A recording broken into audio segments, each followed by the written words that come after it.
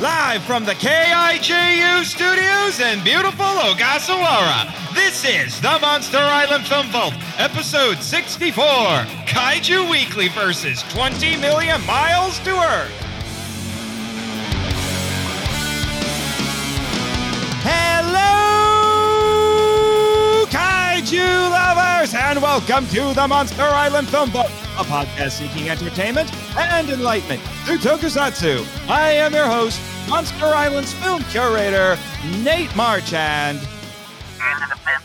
Sure, Jimmy, sure. Start the show off with the corrections. Yes, Kaiju lovers, I owe you, I guess, a small apology. There was a small oversight on my part. Normally, I do these tentpole episodes in chronological order. Well, unbeknownst to me, today's movie actually predates The Blob by a year. This was 1957. The Blob was 1958. Oops. Shame. Shut up, Jimmy. Anyway, before we get to today's movie, I need to introduce my guests, the boys from Kaiju Weekly, my two co-hosts in common, Travis Alexander and Michael Hamilton. Who are you calling boys? We're men, damn it. I'm a man. Says the guy wearing a helmet. Well, no, it's a hazmat suit. Like, oh. Oh, I can see. Oh, okay. Hazmat suit. Why are you wearing a hazmat suit? Well, ask your producer, because your what does wearing a producer helmet have to do with being a boy and not a man? Men can't wear helmets? I thought he was wearing a costume. I couldn't tell. No, I thought he was cosplaying or something. No, I'm cosplaying as someone. Yes. I'm cosplaying as someone who was told to wear a hazmat suit for some ungodly reason. Jimmy, why am I wearing this stupid thing? Oh, so this is your little way of getting back at me for pretending that you weren't a real person. Well, can I at least take the damn thing off? It's hot. Nope, I'm exerting host privilege. You can take the dang thing off. Thank you. God. Jimmy is a real boy. I certainly hope so, because otherwise this is going to get really weird really fast. And if he lies, something grows, but it is not his nose. Ooh!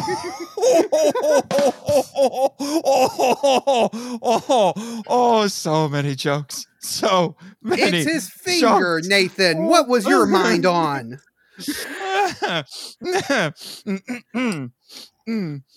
Totally a finger.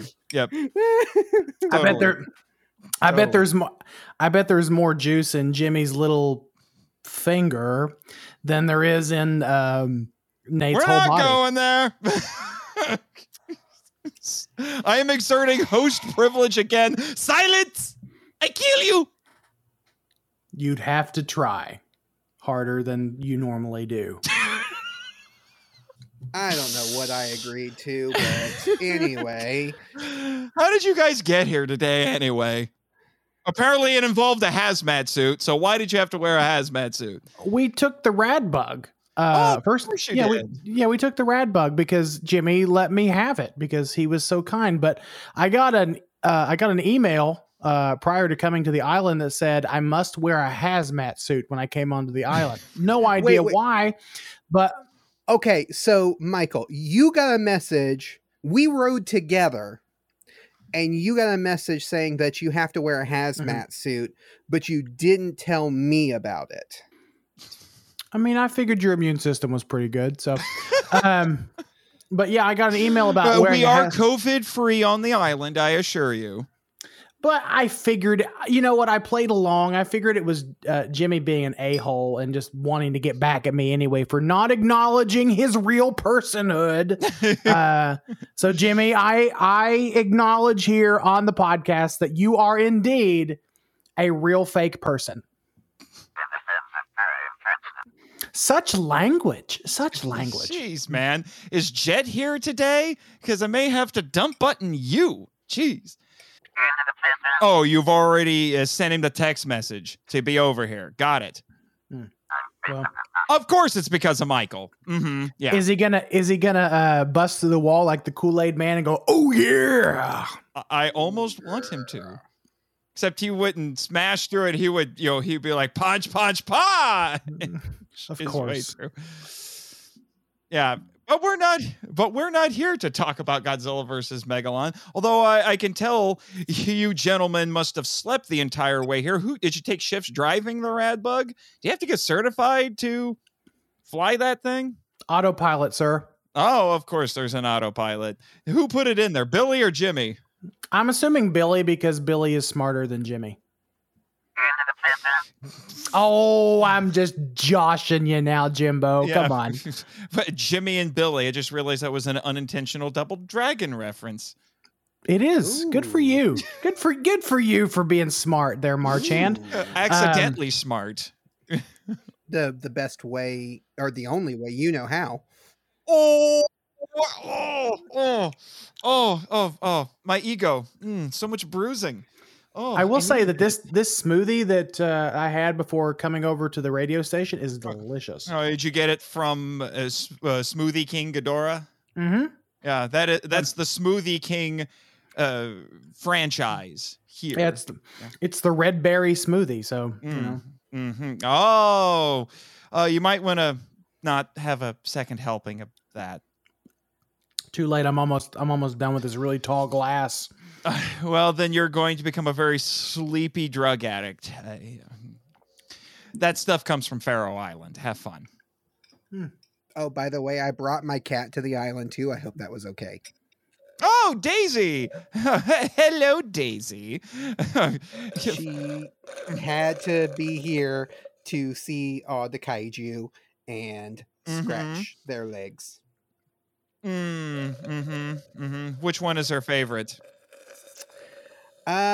She likes King Caesar, and it's a point of contention between the two of us, but we've worked through it. I'm glad to hear that you've done that. Shut up, Michael! Anyway. Jimmy, hang on. Jimmy, can I get another one, please? Thanks, buddy. As I was saying, we've been bantering all this time, and I haven't even mentioned what the movie is yet.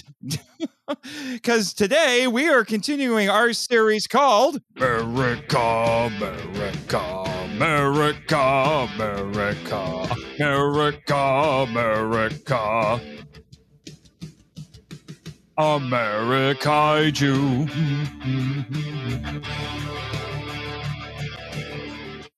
And boy, howdy, did I have to smack that silence button to play that with these two. They're getting rowdy. But anyway, yes, Kaiju is continuing, and we're talking about 20 million miles to Earth, because I had to get at least one Harryhausen into this series, and I knew you two are both huge Harryhausen fans, so I had to get you on for this. In fact, this had to be so big, it demanded both of you. Yes. Love Ray Harryhausen. Love his filmography. We love Ray Harryhausen. We do. We love Ray Harryhausen. Ray Harryhausen is a wonderful, wonderful human being and has taken up many hours of my childhood. I'd say between Ray Harryhausen and Playboy, my childhood was pretty filled up. Well, I can't speak to Playboy, but you've heard me mention that Michael, you started early. Anyway, childhood fantasies aside, you guys know that you have two friends who share a birthday with Mr. Harryhausen, right? Yes, we do. We have one friend and one acquaintance. Jack and Alex. Jack and Alex have a birthday with Ray Harryhausen. Oh, well, I thought you were talking about the one who just recently graduated kindergarten. Oh, congratulations, Elijah. I'm glad that you finally made it to first grade. Oh, don't pick on that poor baby. Don't pick on that poor baby. Okay, fine. He just started middle school. Okay, that's fair. That's He's getting he's growing his man peach fuzz now. Yeah. He's growing up. They grow up so fast. On Kaiju Weekly, we've been periodically going through the Harryhausen filmography. We've been doing it periodically, and we've been trying to go through it chronologically, starting with his earliest work and moving forward. And it has been such an adventure. I mean, most of these movies I had already seen at a young age and for most of my life. So I knew most of these movies, but seeing it in chronological order, they really, really take on just a whole nother dimension. So yeah, we are definitely fans of Ray Harryhausen. Really, Jimmy? Are you serious? Of course he would start a competing show. Apparently, our new majority shareholder, the new boss here, is doing his own live stream while we're having a broadcast, thereby splitting our potential live audience here on the island. Oh, is it more interesting? Is it more interesting than this show? Well, let's see. Yeah, what's going on, Jimmy? Yeah. Well, let's see. Well, what's he even doing, Jimmy? It can't be that interesting. You're kidding me.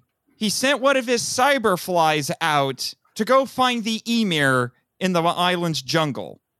Well, I guess that makes sense.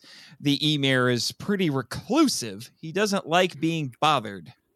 Well, let's take a quick peek at that live stream. Hello, ladies, gentlemen, and you lovely mutants. Cameron Winter here with a special live stream. Sorry, not sorry, Marchland, for cutting into your piece of the audience pie, but as my associate Mr. Gold has told me, the morning is the best time for hunting. So be very, very quiet. I'm hunting Ymir.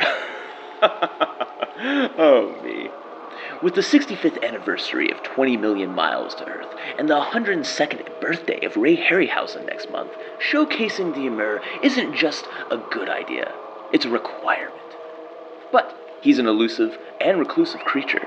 Seeing him is a badge of honor and makes anyone who sees him feel lucky enough to play the lottery. Convert the 20 million miles to dollars, am I right? Oh, let's send Cyberfly number 57 here into the Monster Island jungle to find the space lizard. I've been itching to try out some new features added after some recent incidents. So if anyone's in the market for some big, bad robots, call me. Now.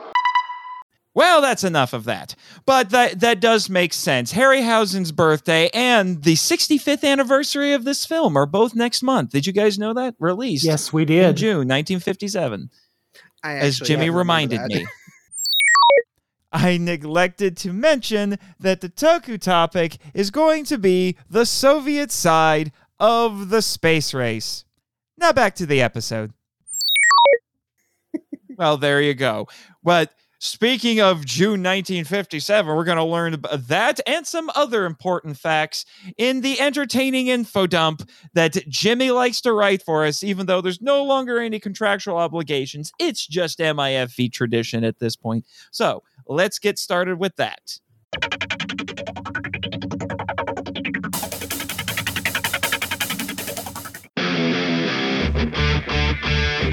The Emir is a scared and confused reptilian alien creature brought to Earth from Venus by astronauts. He exhibits many anthropomorphisms, such as curiosity, rage, and other emotions, indicating intelligence, if not sentience. He's a gentle creature and isn't violent unless provoked. He eludes humans to survive or searches for sulfur to eat. Colonel Robert Bob Calder is the intrepid and square-jawed commander of an American spacecraft that traveled to Venus and brought the Emir to Earth to be studied to learn how he survives in the harsh environment. When the creature escapes into the countryside, he leads the group that pursues and captures him, always advising them on the Emir's behavior. His love interest, the confident and capable medical student Marissa Leonardo, accompanies Calder and his group after studying the newborn Emir with her curious and intelligent father, Dr. Leonardo. She is attracted to Calder, having nursed him back to health after he survived his ship's crash, and flirts with the man while pursuing and later studying the creature. Major General A.D. McIntosh is the stalwart commanding officer who leads an investigation into the rocket's crash and later oversees the pursuit of the Emir, while also negotiating with the local authorities to learn the creature's whereabouts. The shrewd but naive Pepe is a Sicilian boy who discovers the Emir egg and sells it to Dr. Leonardo to buy a cowboy hat, quote-unquote, from the country of Texas. He then hides from the authorities for fear of losing the hat. For the most part, the kaiju and human plotlines are unified. While the film is at first focused on the rocket crash, it quickly shifts its focus to the Emir, after which the character's actions revolve around capturing, studying, or killing the creature. There are a few unconnected subplots, such as Calder wooing Marissa, but they are minor. While not normally hostile, the Emir is the problem. Dr. Leonardo locks the small newborn Emir in a cage, but the creature grows to human size overnight and breaks out. After taking refuge in a barn, the Emir is attacked by the farmer's dog, but the Emir kills the animal. Calder and his posse arrive, and he tries to drive the Emir into a cage with a stick. The farmer panics and stabs the Emir in the back with a pitchfork, enraging the creature, who attacks and nearly kills the farmer before escaping. The police attack the Emir with machine guns and flamethrowers, but the weapons are ineffective since the creature has no heart or lungs. Calder leads an operation that subdues the creature by dropping electrified nets from a helicopter onto the Emir. The creature is then taken to the Rome Zoo to be studied. The equipment shorts out, and the now huge monster awakens and breaks out. He fights and maims an elephant while rampaging through the city. He hides in the river Tiber, and soldiers toss grenades into it. The Emir emerges and destroys Point Sant'Angelo. Several soldiers battle him at a temple, and he kills them. The problem is solved by military might. Calder leads a team of soldiers into the Colosseum where the creature is hiding and shoots the Emir with a bazooka. With the creature incapacitated, a tank blows out the ledge on which the Emir lays, and he falls to his death. The screenplay by Bob Williams and Christopher Knopf, based on a story by Charlotte Knight and Ray Harryhausen, is a simple and straightforward science fiction creature feature. The cast is relatively large and has minor subplots, but it remains focused on its main story and progressing the plot. Columbia considered this to be a B picture, so special effects wizard Ray Harryhausen and director Nathan Durand were allotted a small budget. Despite this, the filmmakers managed to travel to Italy for some location filming, thereby giving the film an authentic-looking setting. Harryhausen worked doggedly on the stop-motion effects, creating his first true iconic creature. The Emir is infused with personality and commands the audience's sympathy. He has far more in common with Mighty Joe than he does the Rhedosaurus in terms of characterization. He's not simply a monster. Harryhausen gave just as much attention to other details, like the believable movements of the nets. The Emir's fight with the elephant is a highlight, showcasing a master craftsman coming into his own. This is a serious film with a moderate amount of gravitas that, as previously mentioned, engenders much pathos for its creature. With its alien lizards from Venus and rockets capable of visiting other planets, it's a fantastical science fiction film. This isn't an experimental film because it has most of the typical trappings of the science fiction films and creature features of the time. Specifically, it reinforces the style of one of Harryhausen's previous films, The Beast from 20,000 Fathoms, with its monster-on-the-loose story and special effects. However, it also reinforces the style of 1931's Frankenstein with its misunderstood and arguably innocent monster.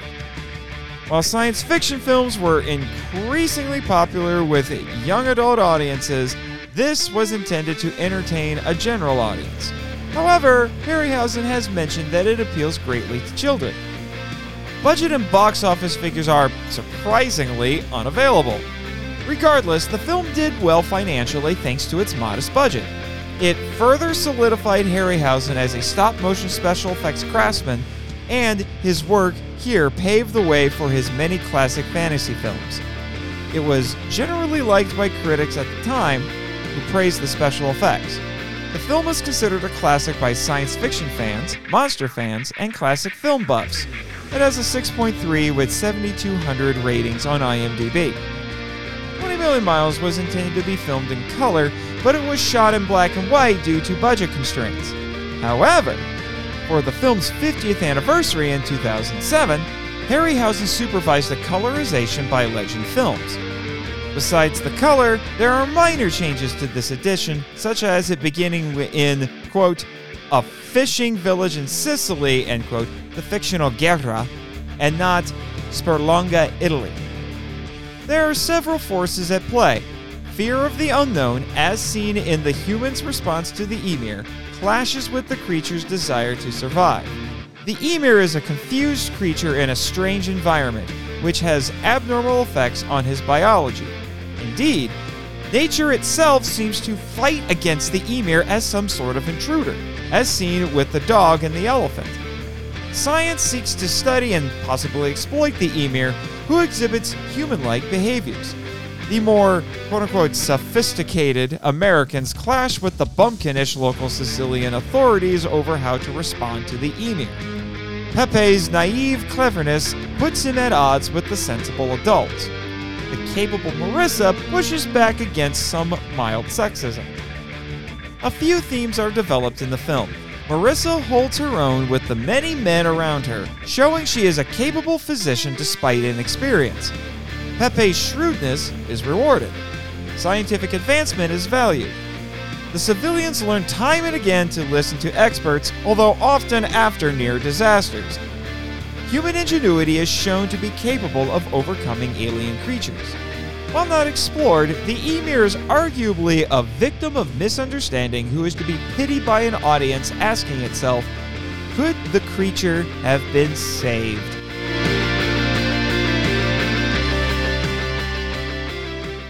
Now that we're on the same page, let's have some Toku Talk on this Harryhausen classic.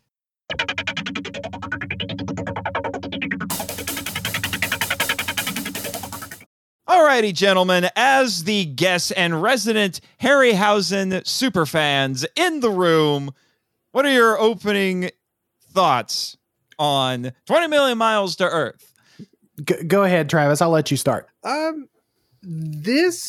This creature, the Ymir or Emir or however you want to pronounce it. Emir, I've heard I've seen it pronounced and heard it pronounced several different ways. I think Harryhausen himself pronounced it more like Emir, or or Emir. I think it's closer to that. It's actually, for what I found out, they actually never called it that in the movie because there's another word. It's spelled differently, but it's pronounced the same way. It's spelled with an E and not a Y, and it's the name for a potentate in the Middle East, which is why they never use the name. But it comes from Norse mythology. The creature from this film, the Ymir, is one of my favorites from Harryhausen's whole filmography. I really enjoy this. This, to me, at least in my opinion, is when Harryhausen starts putting in more personality into his creatures. Because prior to this, you had the giant octopus from it came from the sea. You mean the sextopus? Yeah, the sextopus. And whoa. Don't go there, Jimmy. It's Latin. Learn it. Anyway.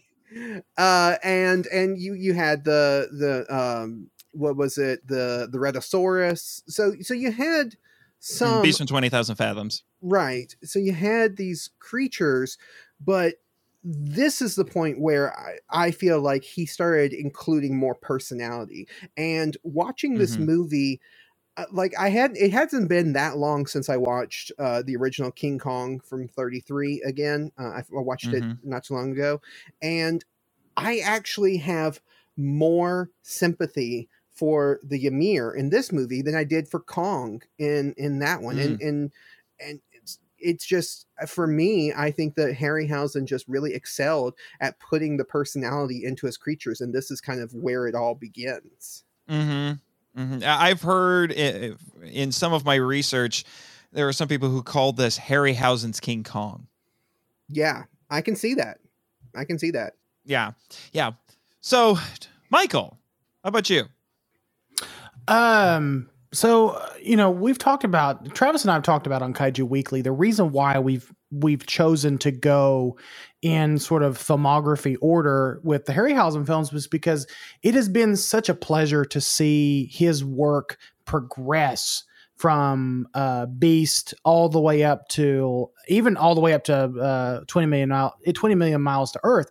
Because if I'm not mistaken, correct me if I'm wrong, Travis, this is when Harryhausen begins to perfect the art of like superimposing real humans in with his stop motion statues, correct? Because the his imposing of human characters, like live human actors, in with the maquettes is really gorgeous in this film. Yeah, he's always done that, and he's always managed to do that from Beast from 20,000 Fathoms through through to this film.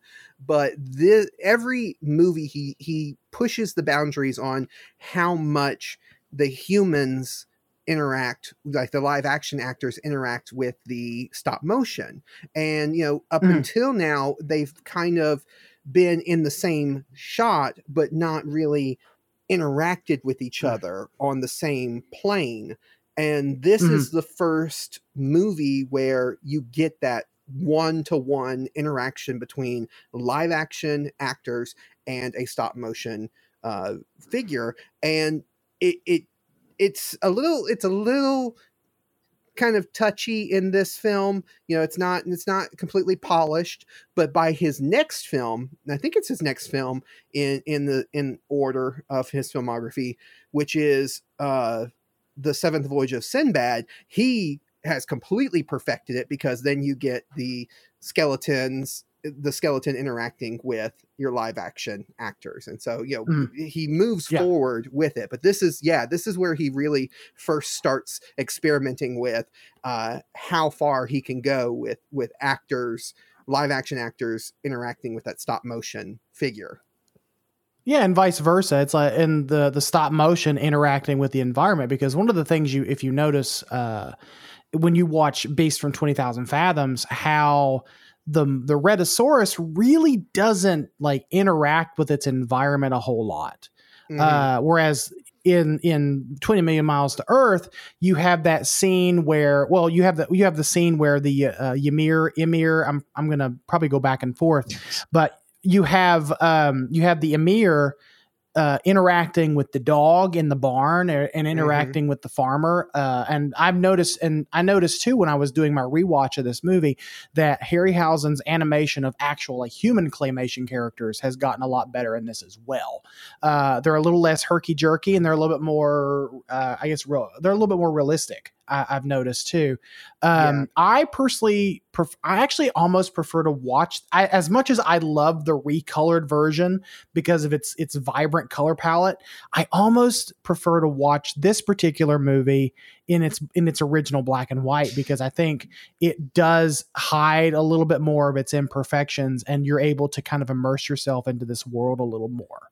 Well, that's interesting. And Jimmy brought this to light in his entertaining info dump, but because when we watched it today, I was actually switching between the black and white and the color, because the first time I saw this, I think like most people, it was in black and white. And so I'm a little averse to colorizing black and white films. Call me weird, but a lot of people feel that way. But you're weird. Yeah. Of course you would do that. Anyway. Nope, Jimmy, don't agree with him. So, but I decided to give this one a try, so I was flipping back and forth, and it actually looked a lot better than I thought it did, and that's in large part because Legend Films, who colorized this, they had a whole new method of colorizing this thing. They actually used a computer algorithm to do it. They would literally program in what the colors of all like the clothing and the creatures and the characters and everything, would program it in there. And then they would use an algorithm to have the computer basically move the color palette on the screen as whatever is on the screen is moving. Mm-hmm. And it's uncanny what they did. Mm-hmm. It's ridiculous. And I'm like, this is beyond my pay grade. I don't know how you make something like this work, but they figured out how to do it. And they had Harryhausen supervise. I think this was in 2007 for the 50th anniversary of the film. And they did that because Harryhausen said that he did want to film this in color back in the day. The fun fact, the same technology that was developed for that recoloring is the same technology that's used in a lot of applications where you now have if you're familiar with Photoshop and you have a color picker, it's the same. It's a similar technology as that. So this was kind of the precursor to that technology, and that computer was, sort of a precursor to like what the technology that we sort of take for granted today. But that's really fascinating. And I did notice, because you compare 20 million miles to Earth to something like It Came From Beneath the Sea, and it is I feel like it's a night and day difference. I'm not going to speak for Travis, but the recolorization in It Came From Beneath the Sea doesn't look great. I actually do. I actually prefer to watch that one in black and white as well, because it's vibrant and it's colorful, but everything looks either green or pink. So the 20 Million Miles was one of the three, I think it was Columbia films that Harryhausen did, and they colorized all of them, all three of them. So that and Earth versus the Flying Saucers and this.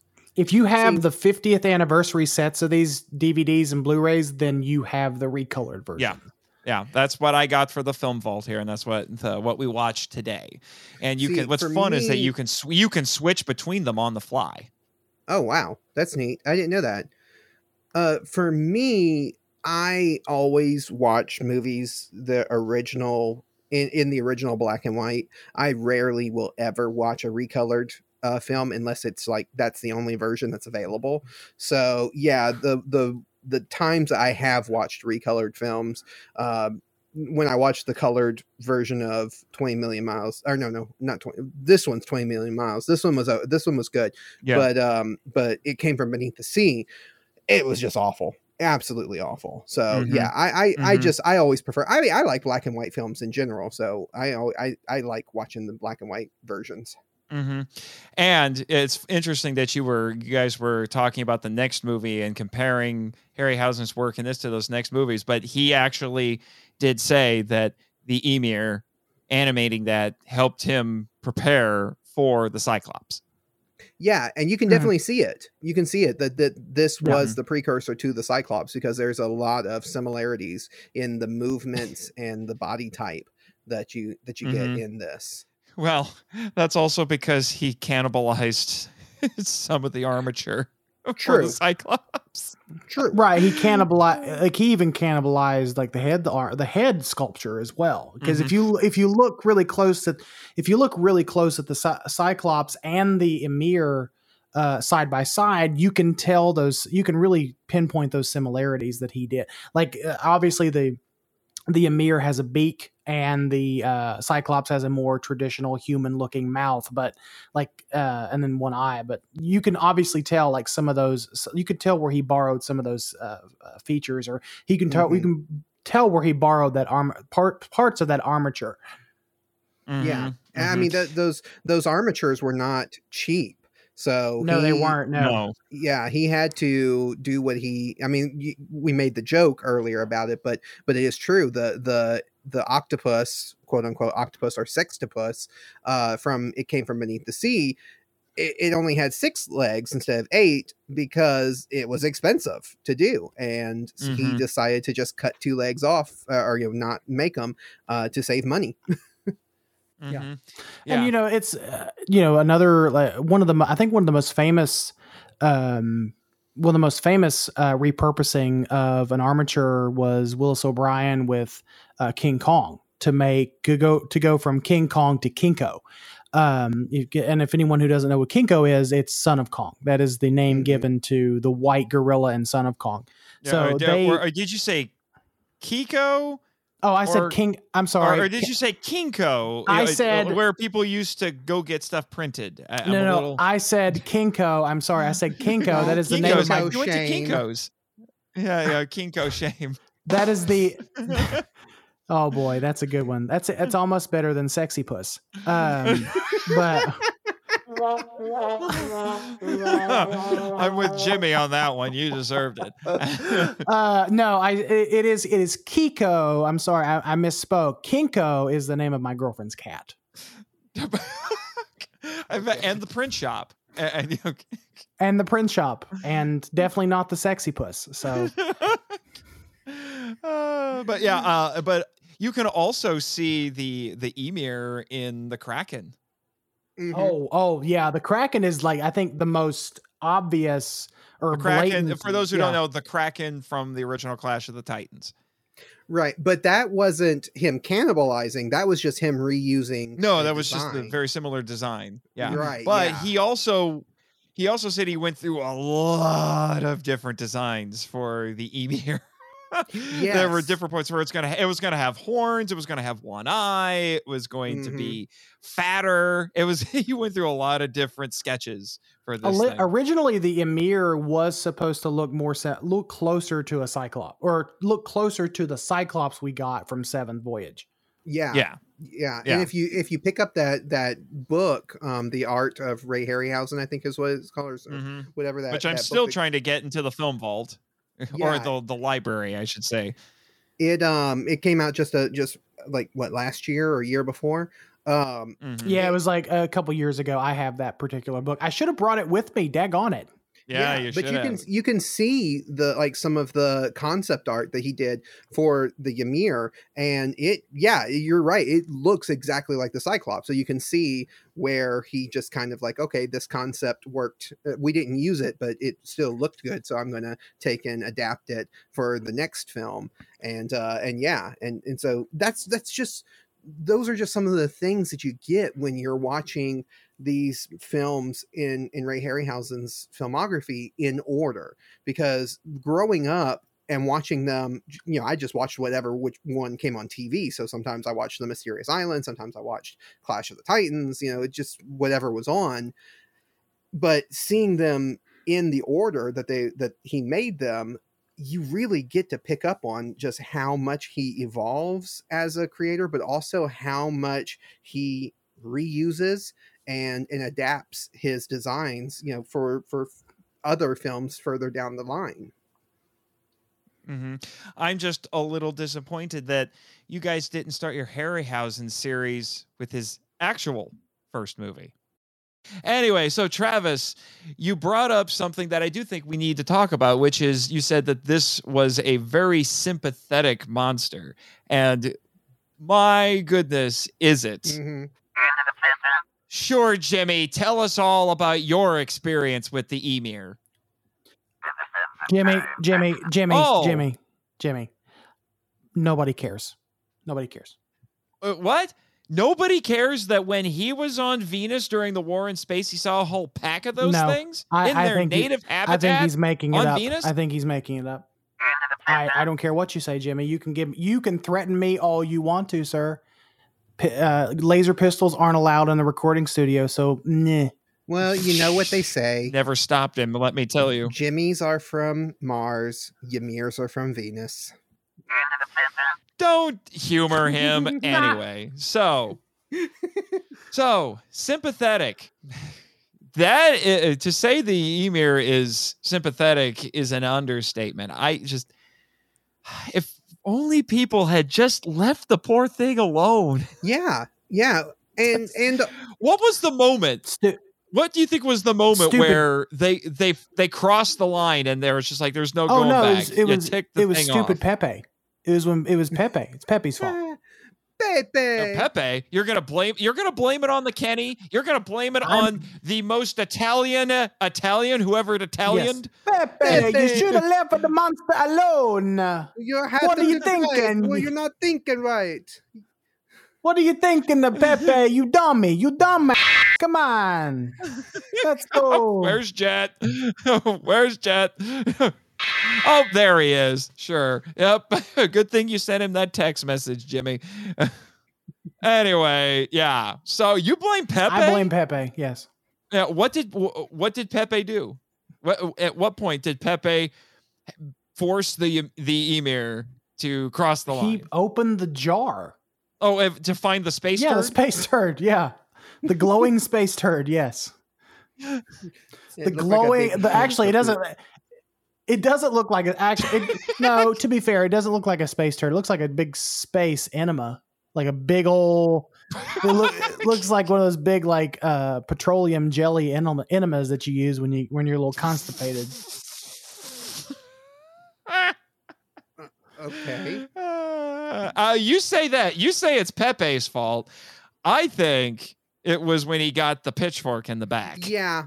Yeah. Well, I definitely think the barn scene is the turning point, really, for the Ymir. But I will say this, though. The Ymir, even after the barn scene, even after he's captured, he always attacks out of defense. He never attacks out of maliciousness. And even when he attacks the elephant later on in the film, the elephant is still breathing when he leaves. Like he doesn't kill the elephant. So the Ymir is not trying to hurt anyone. It is just protecting itself. Mm-hmm. Yeah. It is very much like King Kong, where it's been brought into a completely alien environment and it doesn't know what to do. I mean, as far as we know, the poor thing's a newborn, so that's already weird. And then it's in what is technically an unnatural environment, and its body is responding in an unnatural fashion to the foreign environment. That's why the thing keeps getting bigger. They said it's the Earth atmosphere reacting to its metabolism or something, because science mumbo jumbo. Sure. Yeah. Pseudoscience. We all love the pseudoscience, especially here on Monster Island. It's as good an explanation as exactly. Exactly. Of course, Jimmy, they're not that big on Venus. And I will say, I do wish that the script had leaned a little bit more into that angle. People saying, if we just left the thing alone. Yeah, it was really kind of surprising. You didn't get a whole lot of the but we have to protect the animal, those people, we didn't see a whole lot of that. That wasn't very common in 1950s monster movies in America. Yeah. The Beast of 20,000 Fathoms is one of the rare exceptions where that's brought up. But I would have thought that if any movie at all needed to have that kind of character, it was this one. Because if we're supposed to empathize with the Ymir, it would make sense to have that kind of character in this movie, at least as a counterpoint to our very stoic, traditional American military person and pretty nurse. This highlights one of the biggest flaws and drawbacks to the early Harryhausen films, and a lot of Harryhausen. I won't even say the early ones, but a lot of Harryhausen films is that his intent in the way he creates the characters and the creatures is not always done and given justice by the directors, because he is not a director, and usually even though he has a lot of input, especially later on in his filmography, he has a lot more input on how the films are made. In these early ones, he's kind of a slave to the whims of the directors and the producers, and he puts as much sympathy and everything as he can into the creature, but that doesn't mean the director is going to film the rest of it that way. Well, be nice to the director of this one. He's a fellow Nathan Duran, and Harryhausen called him Jerry. That makes me trust him even less. But this was one of 3 movies that he did with Harryhausen. Right. The other ones being Seventh Voyage of Sinbad and First Man on the Moon. Yeah. And Mr. Duran won an Oscar for How Green Was My Valley. But after this film, and I think, yeah, I'm pretty sure it's after this film that Harryhausen starts becoming more, you could say controlling, but really he just has a lot more input in the scenes that are being shot, in the way the films are shot, and the way the actors are being done. He becomes a lot more like an assistant director in the future films. But up to this point, he's not doing that. He is basically just subject to the whims of the directors. And all of these original Harryhausen films, these early ones, these black and white era ones, the Harryhausen effects and the creature designs and the characters that he creates are outstanding, but the failings of the film all come from everything outside of that, usually the acting, the script, the directing. I saw a lot of stuff that talked about how they felt like the Harryhausen films, particularly the early ones, had the genius that was Harryhausen, and then everything else couldn't quite live up to it. They said that way. So yeah, Willis O'Brien only ever got to, make a couple of movies to his name. One of them was King Kong. And they said, like, the thing about King Kong is that everything's firing on all cylinders. And Harryhausen didn't have the advantage where because he was basically making B movies for a while. And these critics' opinions, these scholars' opinions, the scripts and the acting were not on par with the special effects. And they thought Harryhausen deserved better.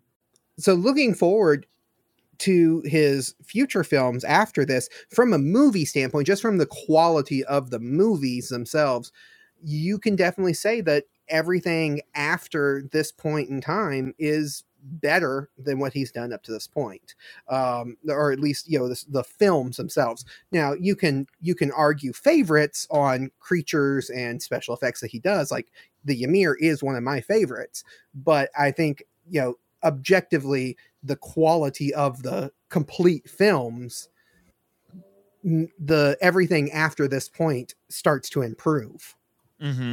Yeah, actually, the Ymir was one of Harryhausen's personal favorites. Yeah, and I think you get that coming through in the character and how he portrayed it. That you can tell there was a lot of care and a lot of love put into this creature.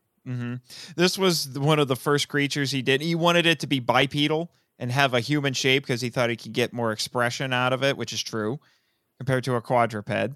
And this was also the first time we had that kind of trademark Harryhausen pose with the almost always slightly bent elbows. And, I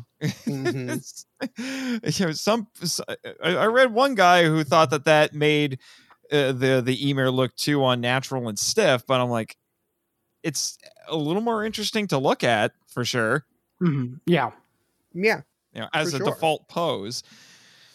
T-pose for dominance. Come at me, bro. But if we want to talk about some negatives for this movie, one negative I have is this movie. We're told about an adventure that happened before this movie even began, and it's the way they describe it. It's like, oh, I actually would kind of be interested to have seen some of that stuff. I understand budget wise and time wise why they didn't do it, but it's like, yeah, there's a whole other movie that is a prequel to this movie.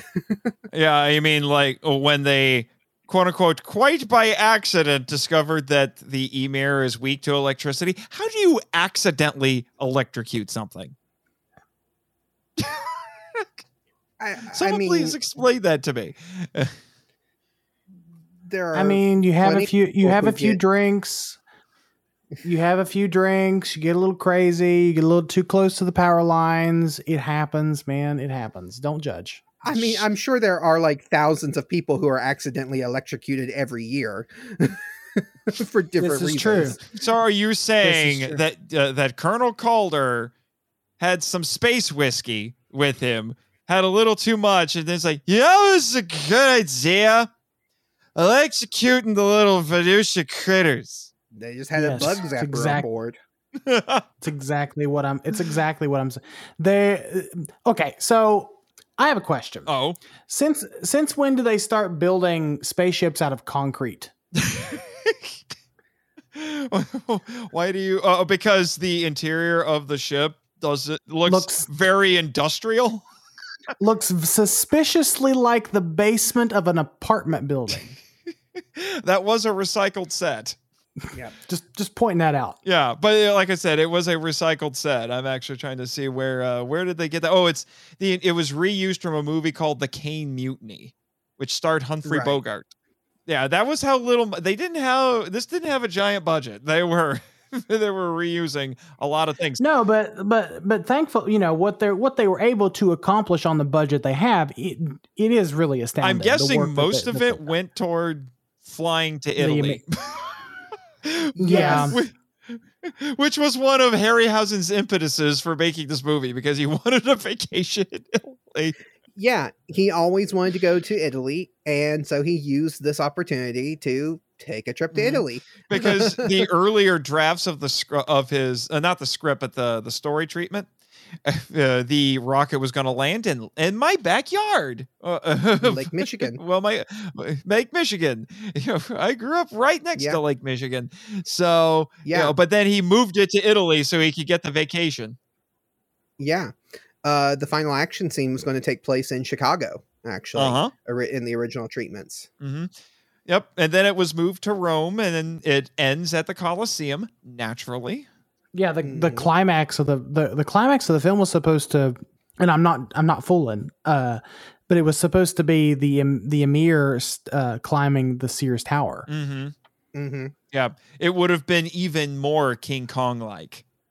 Yeah, I was going to add that that just lends to the fact that this is Ray Harryhausen's King Kong. Mm-hmm. Yeah, it's amusing to think about that. Yeah. Another fun fact about this movie: this is the last movie that Ray Harryhausen does that is set in the present, because every other movie after this is set either in the distant future or in the distant past. Mm-hmm. Yep. Sword.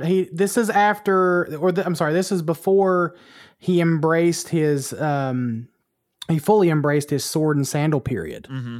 The fantasy period. The fantasy epics. Yeah, the fantasy epics, which I think are some of his best works, some of the fantasy epics. Well, and that's what that goes into what I was saying, like the quality of the films improve after this point, and I am one of the people who thinks it's because Ray Harryhausen had more control. Now, I have heard from some of the actors,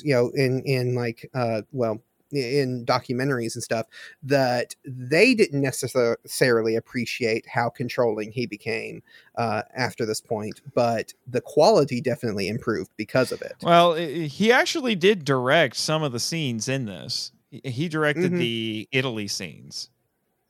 Right. Partly because there was going to be a lot of special effects in them. Mm-hmm. Right. I will say the script in this, it's serviceable. If you're familiar with 50s sci-fi and monster movies, it's pretty standard.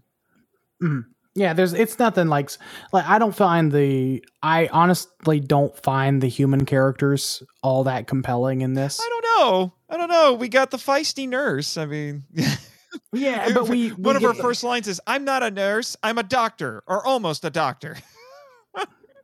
I mean, yeah, there's her. She's great, but I just don't think that there's the cast is not what the human cast, I should say. What? And this you don't like Pepe, who thinks Texas is a country.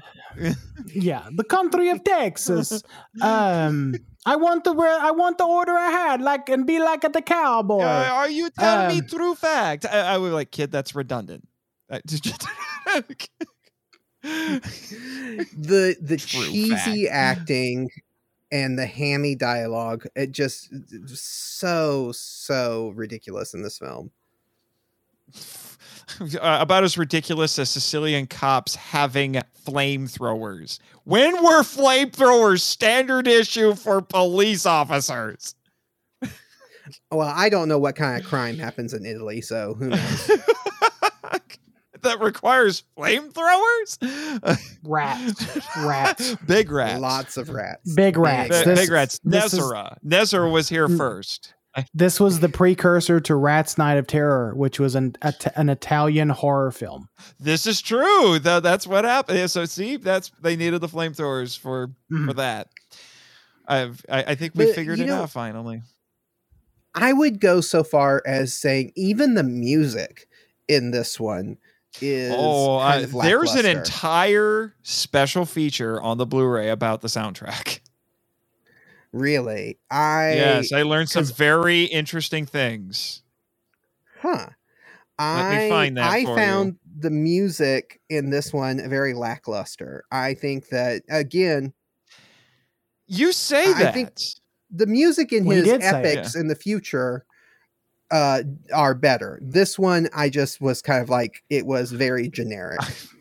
It was pretty middling. I have to agree. Maybe, but take a look at this. This is the name of the composer. Just try to pronounce that. Mishka Bakalenikov. Bakalenikov. Yeah. Bakalenikov. Yep. Yeah. Misha Bakalenikov. Yes. This was the guy who was who was usually hired by Columbia to do their B movies, and they usually just use stock music for the B movies. And Bakalenikov hired himself to do this, and he would use a lot of the music from past movies, but he would kind of tweak it a little bit, or he would completely reuse it. But he did write some original pieces for this, but. And he also put in some interesting little touches, like the bigger the emir gets, the more instruments in the orchestra will play the emir's theme. That's interesting. Mm-hmm. But he was also very good at getting stuff done quickly. And here's the thing. This movie has 95 music cues, 49 of which were written by Bakalenikov, and most movies at this time only had 25 music cues. But you should see the things that he was borrowing from to do this. Yeah, there's just something. Oh my gosh. It really felt very lackluster to me. I guess because I'm so used to the epic kind of the fantasy films that Harryhausen does, later on in his filmography, and the absolutely just mind-blowingly great scores that they have for those films, because my goodness, especially Sinbad and Clash of the Titans, those have fantastic scores. His scoring was pretty simple. He was usually 4-note chords. So I would go as far as to say that even 100 million years BC has a better score than this. You like that for 2 other reasons. No, it's not because of the boobs, Nathan. Come on, give me the benefit of the doubt. I like it for Raquel. For the boobs? Welch. Oh my goodness! No, not just boobs. Raquel Welch is such a fantastically beautiful woman, but she's also a decent actress. You don't really get that in that film, but in other films, there's like maybe 2 paragraphs of dialogue in that probably movie. But no, just to let you know where this guy was pulling this music, he got it came from Beneath the Sea and Earth versus the Flying Saucers, and that theme, that music which he used as the theme for this movie, was used in a Three Stooges movie where they went to outer space. Okie dokie. He also got this was a popular piece. It's called Trial and Escape. It's 6 minutes long, and it was from a spy movie called Talk of the Town. He also used a piece of music for the rocket crash that was actually from a drama, and it was a scene that involved a drunk. It's called Pa Warns Rudolph. Okay. So I guess they decided, well, it's a crashing rocket. It's kind of like a drunk. I was going to say, is Pa Warns Rudolph. That's the sequel song to Grandma Got Run Over by a Reindeer. You're awful. You are awful. Do you guys have anything else to say before we move on to the Toku topic? I want to go home. Actually, Oh, calm down, Travis. Random fact, Rick Baker, when he was a kid, when he watched this movie, his mother told him that they made the Emir by shaving a squirrel. Okay. There's a joke there, but I'm going to refrain from using it. Okay. Moving on, Toku topic. Yes.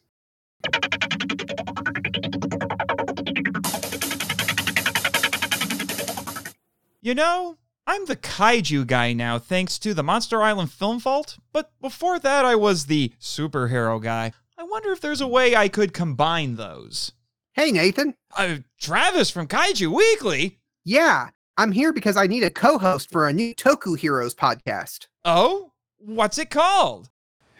Shin. Standing by.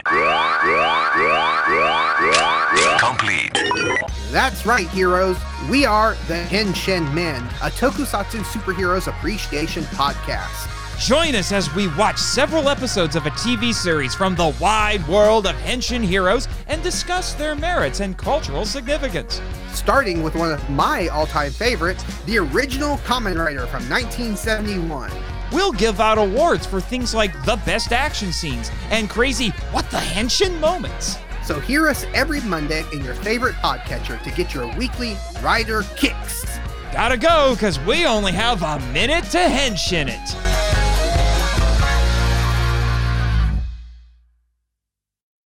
Kenny, I'm starting a podcast. Recruit me a co-host with attitude.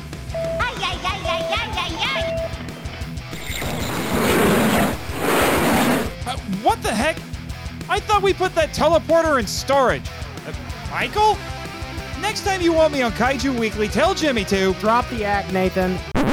This is not the Monster Island Film Vault. Okay, fine. But what's going on? I'm having you join me on The Power Trip, a journey through the Power Rangers franchise. It's a podcast version of the article series I'm writing for Kaiju Ramen magazine. Oh, interesting. We'll spend a year analyzing the Power Rangers franchise, dedicating an episode to each season and movie. Ah, I see. So we'll be doing an overview and talking about them in broad strokes. Exactly. We'll discuss Ranger teams, the villains, the theme songs, and so much more. Can we give out fun awards for stuff like the best fight scene and the craziest moments like I do on Henshin Men? You bet. More phenomenal. When do we start? We drop episodes every 2 weeks starting Tuesday, January 4th, 2022. You know what that means, Michael. It's morphin' time.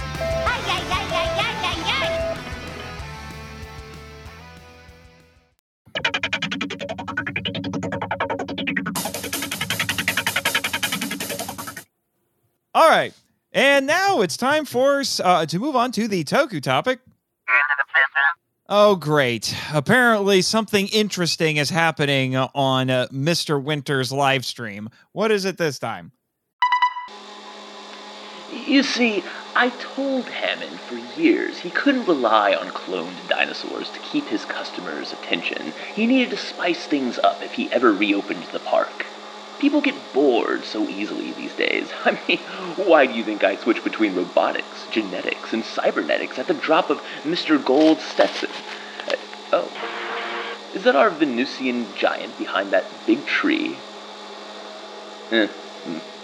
Anyway, to keep your audience's interest, you have to give them something new and exciting. Strange, you might say. Hence, where our humble little island comes in. Kaiju. It's in the name. Well, the Japanese, that is.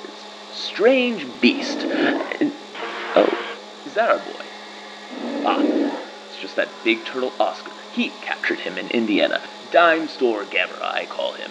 But as I was saying, the competition never tried this until after Hammond died. And what did they do? The Indominus. What a joke. The Ymir can take that roided up Rex. Did I ever tell you about the time I genetically engineered a giant chameleon? Well, you see. All right, you know what? Enough with his live stream. Let's get to the Toku topic. So as I mentioned before, it's going to be on the Soviet side of the space race because, interestingly, this movie came out just a few short months before Sputnik launched.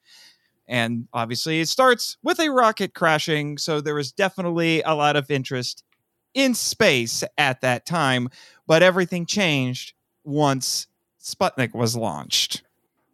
And apparently my co-hosts are taking naps.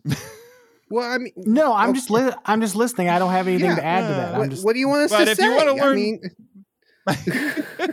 Well, we can talk about Sputnik, or we can talk about potatoes. Potatoes. Russian potatoes. Okay. But if you want to learn more about Laika the dog, we're gonna get to Laika actually, but I like a Laika. Yeah, of course you do. Yeah, Laika is also the name of a stop motion animation studio. See connections. It's also the name of a camera.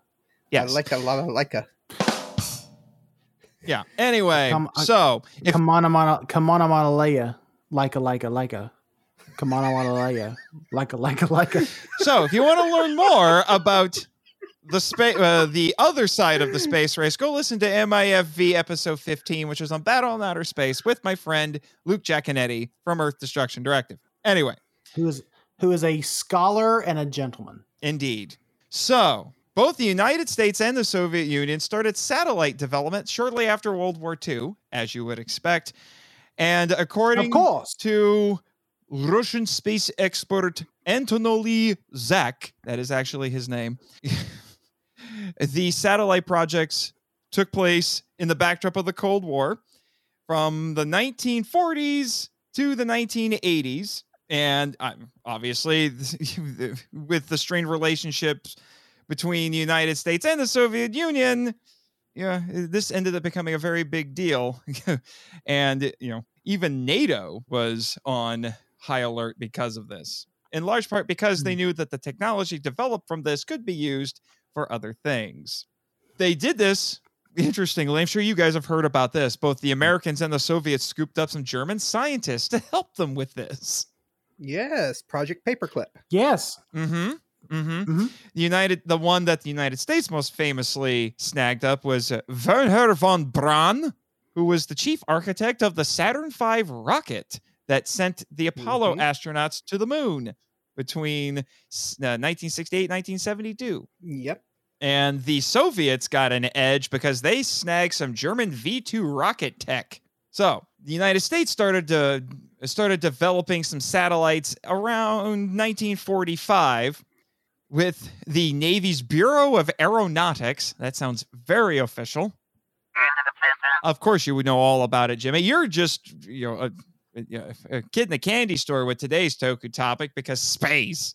So the United States was working on a satellite design to, quote unquote, send off scientific hardware. And then a year later, the RAND Corporation, under commission from the Air Force, started working on a, quote unquote, world circling spaceship that the RAND Corporation? Yes. My comic book nerd ears are perking up. Oh, care to share that with the kaiju lovers? Well, Rand is Iron Fist. Yes. Danny Rand. And he unfortunately, he made the worst of the Netflix shows, according to most people. Well, he also has the Rand Corporation, and that's his, because he is a billionaire. Did he make a world circling spaceship? He might have. I don't know. Did. It's a comic book. He punched a dragon in the heart. Yes. But they were hoping, this Rand Corporation was hoping to make a satellite that could circle the world as early as 1951. But the U.S. administration didn't have much enthusiasm about it because they were, quote, resting on the laurels of the perceived Air Force and nuclear supremacy in the Cold War with the USSR, end quote. That changed pretty quickly a few years later, as we'll see. Meanwhile, the Soviets' rocket program continued into the 1950s and got little attention under, and I hope I say this guy's name right, Mikhail Tikhonov. He developed I think it's the N24? It's NII? Or is it NII? I'm not sure. Rockets, along with the famous rocket designer who just got out of a gulag. Tell me if you recognize this name, Travis. You seem like the type that would know this. Sergei Korolev? Korolev. Yes. Just got Is it out of a Korolev or gulag.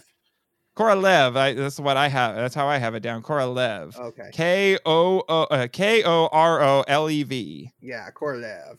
Yeah, that's right. I do remember. I Korolev. recognize this name. Mm-hmm. Yeah.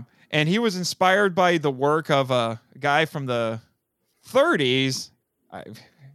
Russian names are nutty. Konstantin Solyovsky. Konstantin. Yeah, it probably is a Konstantin. I use a Konstantin in Russian. Yes. The pioneer of calculating rocket fuel. After Stalin died, the program received great support from his successor, Nikita Khrushchev, who wanted to use Khrushchev, yes. Who wanted to use rocket power to assert superiority over the United States. Yep. The Soviet Academy of Sciences and several Soviet ministers approved a satellite program in 1954. And then in the United States, President Dwight Eisenhower approved a satellite program in 1955. And they planned on launching a satellite into orbit with the IGY, which we'll talk about a little bit later. And the IGY lasted from July 1st, 1957 to December 31st, 1958. The Sputnik program, that's the big one, was approved January 30th, 1956. Receiving personal approval by Khrushchev a few weeks later. And then they kept refining their technology with the R-7 rocket. And then on October 4th, 1957, Sputnik got launched. Yep. That was the moment everything changed. Suddenly, the Americans were taking this a heck of a lot more seriously. Right. Because like you said, at this point in time, the Americans just, were resting on their laurels. We've proven that our technology is more superior in the wars, and we can just kind of assume that the Soviets will never be able to reach us. And then all of a sudden, the Soviets surpassed us. Yep. President Eisenhower responded 5 days later. He waited a while. With a press conference, and one of the source I looked at described it as casual indifference. I mean, I guess you could be that way. I mean, Sputnik was just, about the size of a beach ball, and, but it shook the American sense of post-war technological superiority. Yep. But, Sputnik, weirdly enough, as big of a deal as it was, it didn't last very long in outer space. It wasn't a very good satellite. No, that's Sputnik 1. Sputnik 1. There was a Sputnik 2, which I did find some stuff about Sputnik 2 in my research. Well, there's a Sputnik 3 as well, too. Oh, really? What did they do with Sputnik 3? I didn't see a Sputnik 3. So Sputnik 3 was a Soviet satellite that was launched in 1958. The scientific satellite carried a large array of instruments for geophysical research, and it was the Soviet counterpart to the American satellite of Vanguard 1. Yes, I saw some stuff about Vanguard 1. By the way, the name of the Russian space program is Roskosmos. Roskosmos. And it is... I do not like it better than Space Force. I like Space Force better. Yes. And it is only one of 3 space programs with launch capabilities. The other ones being the European Space Agency... and, of course, NASA. Don't you have a cousin or something who works at NASA?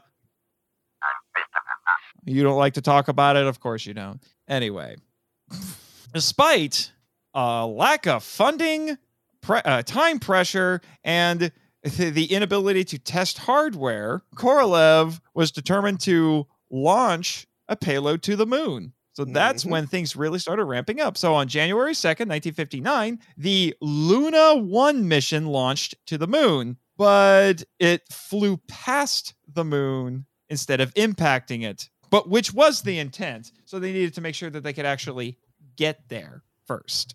It missed by 6,000 kilometers. And then on September 14th, 1959, Luna 2 succeeded, and it became the first human-made object to arrive on the moon.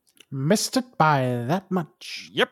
And then a month later, you had Luna 3, which took the first photograph of the moon's far side. You'll start to notice a pattern here.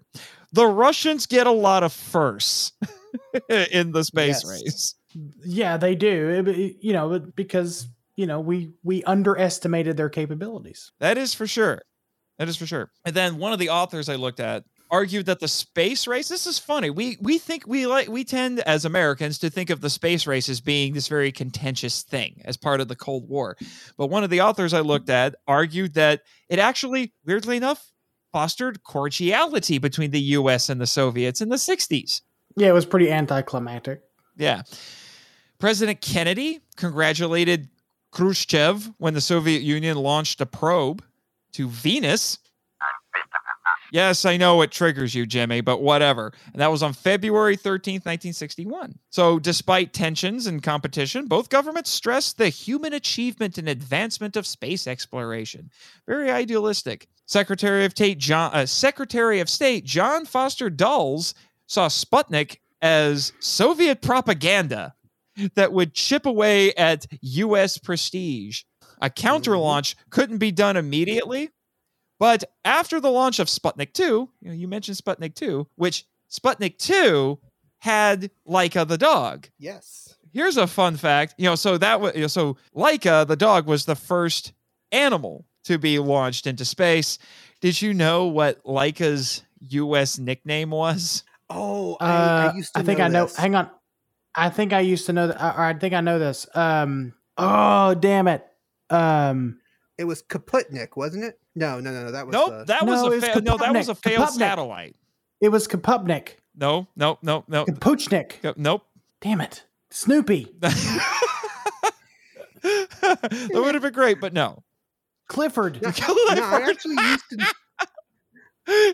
Of course, Michael wants to launch Clifford into space. I do, but that's beside the point. I'm trying to think. You realize if you launched Clifford into space, you would come back as a space monster, right? This is how kaiju work. He wants to make Clifford the first kaiju on the moon. There's been several kaiju on the moon already. What are you talking about? No, Mutnik. Damn it! That's what it was. I knew it was something with Sputnik. I because I have heard it. I knew it. I just couldn't remember it. Mm-hmm. Yep. And unfortunately, Laika didn't survive. No. Well, she was never meant to survive. She wasn't intended to. She either died from the elements while in orbit or she died in re-entry. So no one really knows. But so you had that, and then you had the quote unquote fiery failure of Vanguard 1, the US satellite. Mm-hmm. That poor puppy. Yeah. So Dulles used Sputnik to frame the Soviets as, quote, the chief war makers in the world, end quote, despite the satellites being used for scientific purposes. So, President Kennedy trying to be cordial about it. Not everybody in the administration was necessarily being cordial about it. But after the initial panic and... Do you remember Kennedy's speech about the moon? We are going to go to the moon. Yep. We are going to go to the moon. And we're going to build a great civilization on the moon. We choose to go to the moon. We choose to go to the moon in this decade and do the other things, not because they are easy, but because they are hard. They are hard, yes. Because that goal will serve to organize and measure the best of our energies and skills, because that challenge is one that we are willing to accept, one we are unwilling to postpone, and one which we intend to win, and the others too. There is no strife, no prejudice, no national conflict in outer space as yet. Its hazards are hostile to us all. Its conquest deserves the best of all mankind, and its opportunity for peaceful cooperation may never come again. Cooperation may never come again. Yeah. I think... No, I don't think... You're giving Jimmy goosebumps there. Ooh. No, this was the Yes. part that was. This was the part that really is one of the most famous things, but because he says he explains the cost of it all. To be sure, all this costs us all a good deal of money. And then he explains the budget. But he says that, however, I think we're going to do it. And I think we must pay what needs to be paid. I don't think we ought to waste any money, but I think we ought to do the job. And this will be done in the decade of the 60s. It may be done while some of you are still here at school, at this college and university, because this was at Rice University. So, yeah, says, I am delighted that this university is playing a part in putting a man on the moon and as part of a great national effort of the United States of America. Yeah, it's interesting how there was cordiality, but there was still a lot of competition. So it's almost like they would be publicly cordial, but they were kind of secretly like, let's see if we can beat them. Yeah, well, within that same speech, he explains, he says, within these last 19 months, at least 45 satellites have circled the Earth. Some 40 of them were made in the United States of America, and they were far more sophisticated and supplied far more knowledge to the people of the world than those of the Soviet Union. Yep. We're better, guys. We're better. Yep. But yeah, Kennedy and Khrushchev, they would exchange congratulatory telegrams about space exploration whenever one of them, one of their respective countries did something. This was especially true when Yuri Gagarin became the first man to orbit Earth in April 1961. That was another one of the first that the Soviets got. First man in space. Yuri Gagarin. And it was used as an avenue for peace and dialogue. And then the Bay of Pigs happened. So... Yeah. Well, what's interesting, you were talking about how they were kind of cordial with each other. When Yuri Gagarin, when he came back to Earth, he was treated like a hero, not just in Soviet Russia, but he made appearances in the United States and went on tour in the United States. So, he was considered a very important figure even to Americans at that time.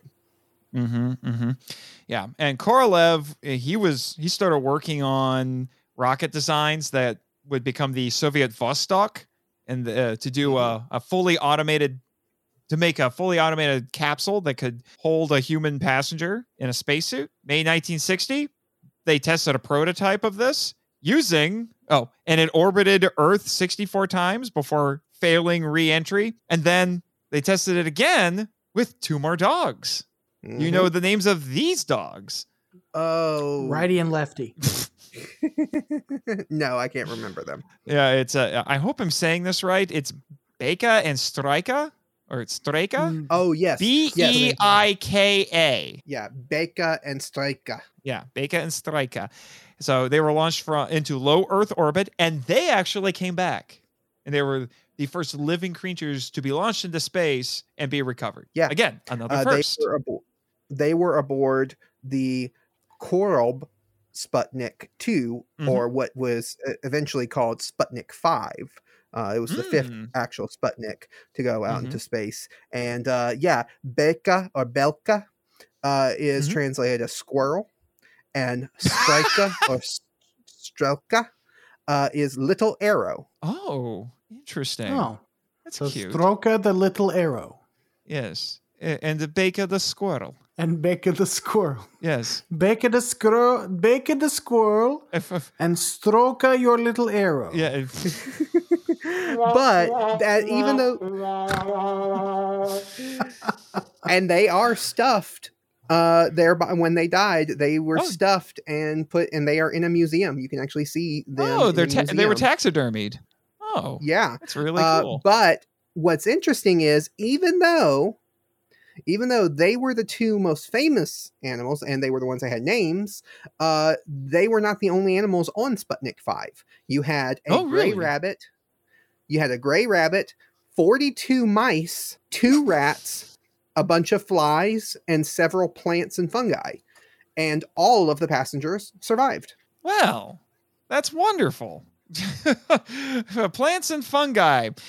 I'm sure our friend Dr. Dorff is all about that. Those Russian fungi. Yes, Marchand. They are You're wonderful. not him. But they were. I don't know if he takes kindly to imposters or not. You might want to watch yourself, Michael. I'm not scared of the good doctor because I am the good doctor. I've met the good doctor. You are most certainly not him. Anyway, so we mentioned Gagarin. Something. Well, hold on. You want me to give you another fun fact about Belka and Strika? Oh, tell us.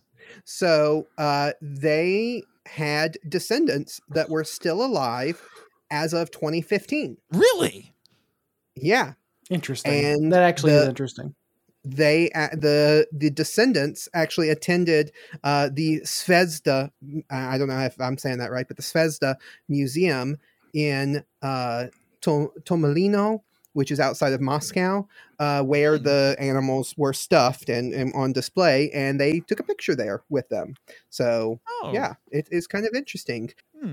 So Khrushchev, in response to something that Kennedy said about Gagarin, that momentous occasion in space history. Oh, what's that? What do you got? Okay, sorry. Strika, I'm sitting here reading all this stuff on Wikipedia while you're talking. So Strika, after she returned from space, she went on to live and have 6 puppies with a male dog who was named Pushak. And Pushak also was involved in a lot of the ground-based space experiments. So he never went into space, but he was also involved in the space program. And one of the 6 puppies of Strika, that went the dog that went into space, one of those puppies was given to President John F. Kennedy by Khrushchev in 1961. Really? So John F. Kennedy owned a puppy from a space dog, yeah. A Russian space dog. The puppy's name was that is name of new band. That is name of new band. Russian space dogs. Yes. The dog's name was Pushinka, and the puppies were nicknamed Pumpkins by JFK. Pumpkins. That is one of the best things I have ever heard. Pumpkins. That is the cute. That's I know how Yuri Gagarin's story ends, and we know how JFK's story ends. So having a nice fluffy puppy named Pushinka, who was born from a space dog given to JFK, that was nice. In the middle of a Cold War, the president of the Soviet Union gave a space dog to the president of the United States. That's just nice. Yep. Yeah. It just goes to show you. Yeah, they were competing with each other. Probably didn't really like each other all that much as countries, but they could be nice. Like I said, the space race was also an opportunity for dialogue and for peace. Yeah.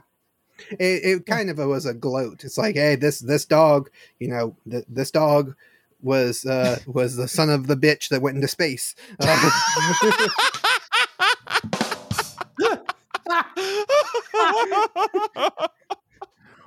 That's funny. That has the Jimmy a seal of approval. So all right, Marchand. Yes, Jimmy, of course you had a space dog when you were a kid. Whatever. But speaking of Kennedy, Gagarin, and Khrushchev, when Kennedy made some comments about Gagarin, Khrushchev was quoted as saying, quote, "I express the hope that the Soviet Union and the United States may work together on the matter of mastering the universe. Considering the mastering of the universe is part of the great task of creating peace without armaments of war," end quote. Mastering the universe. That seems like a very Russian thing to say. I have the power. Obvious joke is obvious.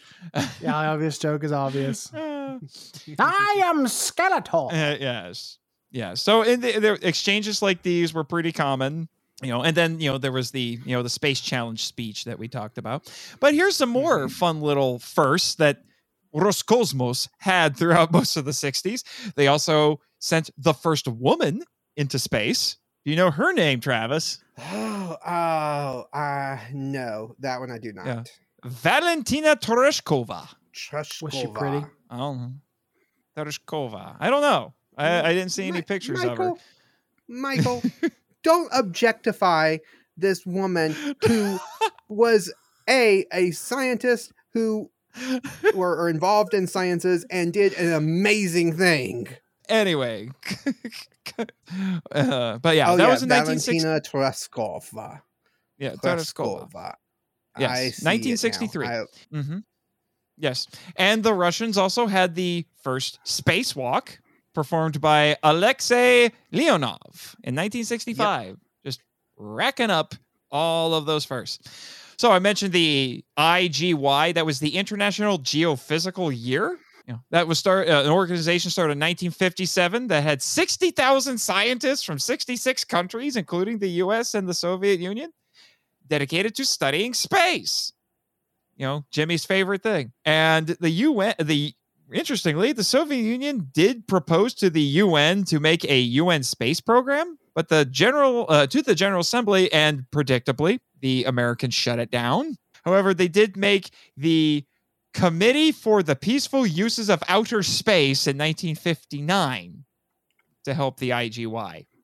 And it led to the passage of UN Resolution 1721, which basically said outer space was subject to international law and no country could lay claim to it. So basically, all of outer space is international waters. Yep. So tensions started mounting again in 1963 when reconnaissance satellites were to be launched. The Soviets saw this as espionage, while the U.S., through Senator Albert Gore Sr., that should be a familiar name to all of us Americans. Was he Russian Chad? So Senator Gore Sr. argued that, quote, military activities in space cannot be divorced from the question of military activities on Earth. So yeah, tensions started mounting again. And then the Soviets started running into some setbacks. Their first big one was in 1967 when the cosmonaut Vladimir Komarov died when his parachute. When the parachute that was supposed to help his space capsule, the Soyuz 1, land gently, it failed to open. But he did become he became an unfortunate first for the Soviets, the first in-flight death of a man in space. Yep. Huge embarrassment for the Russian space program. What'd they do with his body? I don't know. Oh. I don't know. The superpowers signed the, quote, first memorandum of understanding, a plan of cooperation for weather satellites, 1963, with the help of NASA Rep. Hugh Dryden. Mm-hmm. Of course, he's one of your heroes, Jimmy. Sounds like to me. Yeah. Jet is being is continually employed. Yes, Jet. Yes, Jet. I'm sure you're having a good time today. This is why Jimmy brought you here. Hugh Dryden. He was very, very important when it came to the moon missions. Mm-hmm. Wasn't he? Yeah. I'm pretty sure. And then the weather satellite. Yeah. Oh no, the memorandum came to fruition January 1964 when the U.S. launched some weather satellites. It was called a weather satellite, I should say, the Echo 2. And this memorandum paved the way. Did you guys know that there were actually joint U.S.-Soviet space missions in the early 70s? I actually did that. I actually did know that. Yeah, yes. Apollo Soyuz. Mm-hmm. Yep. And later, this Soyuz, yes, in 1972. And this later paved the way for... Mm-hmm, and that later paved the way for the International Space Station. Yes. Well. Mm-hmm. Oh, and we had kind of been hinting at this, thanks to you, Travis, but there were actually 8 more Sputniks. Yeah. 8 more. Yep.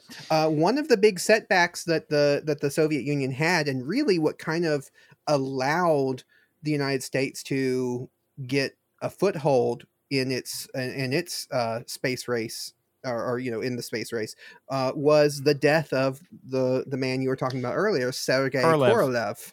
Mm-hmm. I was just about to get to that. Yeah.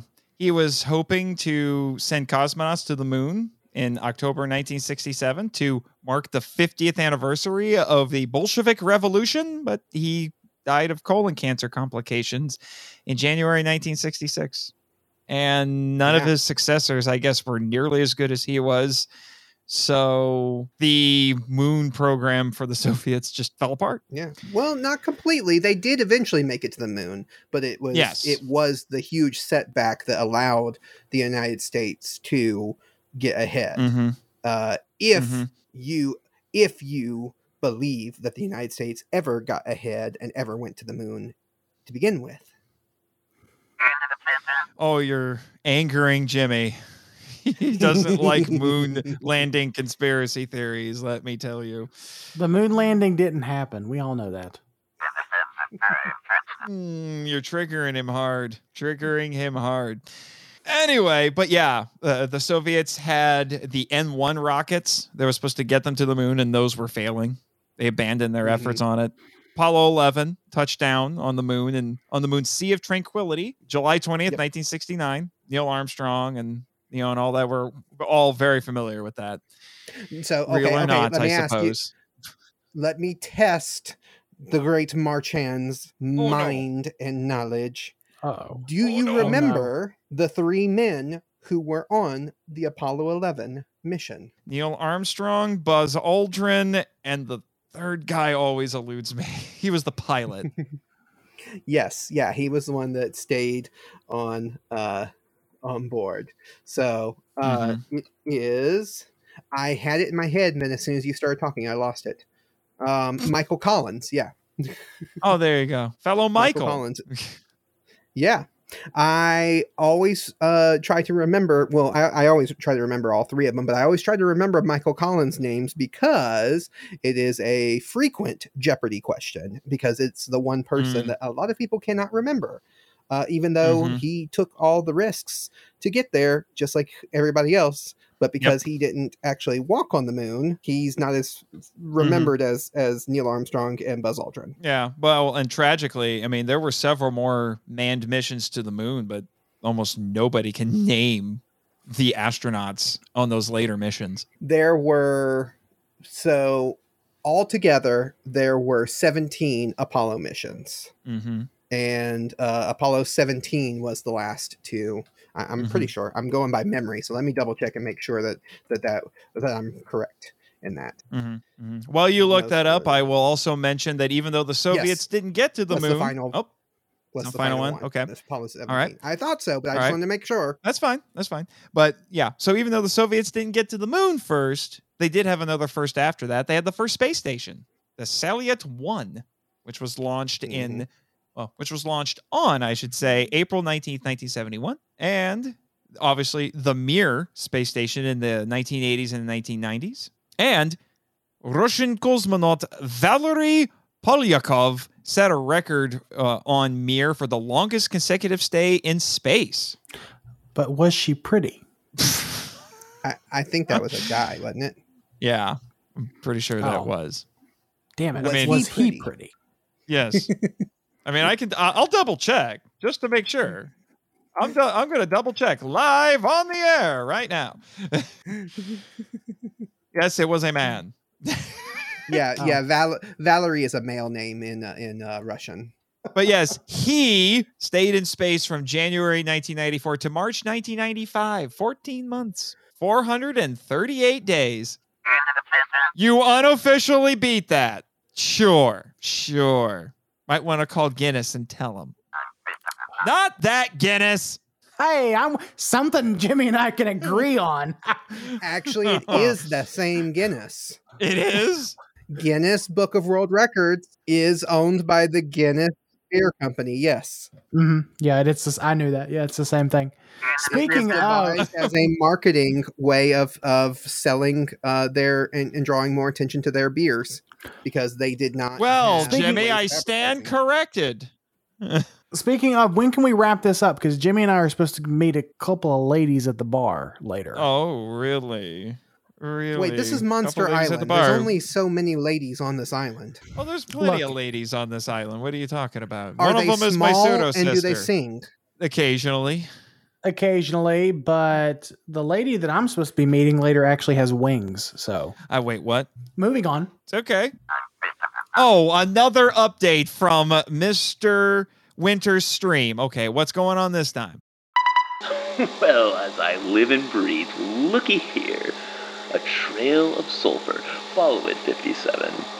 The Norse giant from space is about to learn it's never good to be a messy eater.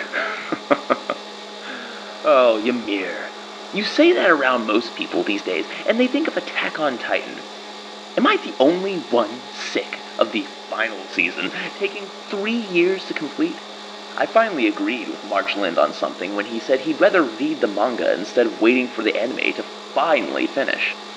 Speaking of which, Marchland should cover its film duology on his show. I hear that guy G-Man wants to discuss them. What's the G stand for anyway? Gatekeeper? Probably. Gotta say, I must admire his confidence. Anyway, back to the Sulfur Trail. Really? I didn't realize that we had piles of sulfur for him to sounds eat. Weirdly dangerous. Yes. Well, To be honest with you. it's what he usually eats. I mean, that is his native food. So. Right, but why would you have piles of sulfur just kind of laying around on the island? I feel like at least one of the kaiju poops sulfur. Probably. Probably. It's a wonderful little ecosystem around here. I mean, I found out that thanks to Alyssa Goji Geek that Hedera disposes all the sewage here on the island. They just feed it to him. Yeah. I think Gauss guano. I think Gauss guano is made of sulfur. That would make sense. Mm-hmm. That would make sense. And you were here for Gamera versus Gauss, so you would know. This is true. Yeah. This is true. You would know. I was wondering what that, because it was like a smell of like rotten eggs and just, yeah. Yeah. I bet sometimes they feed the Ymir rotten eggs just to confuse him because he thinks it smells like sulfur. That's cruel. Yeah, that is cruel. Yeah. Be nice to the Ymir, you jerks.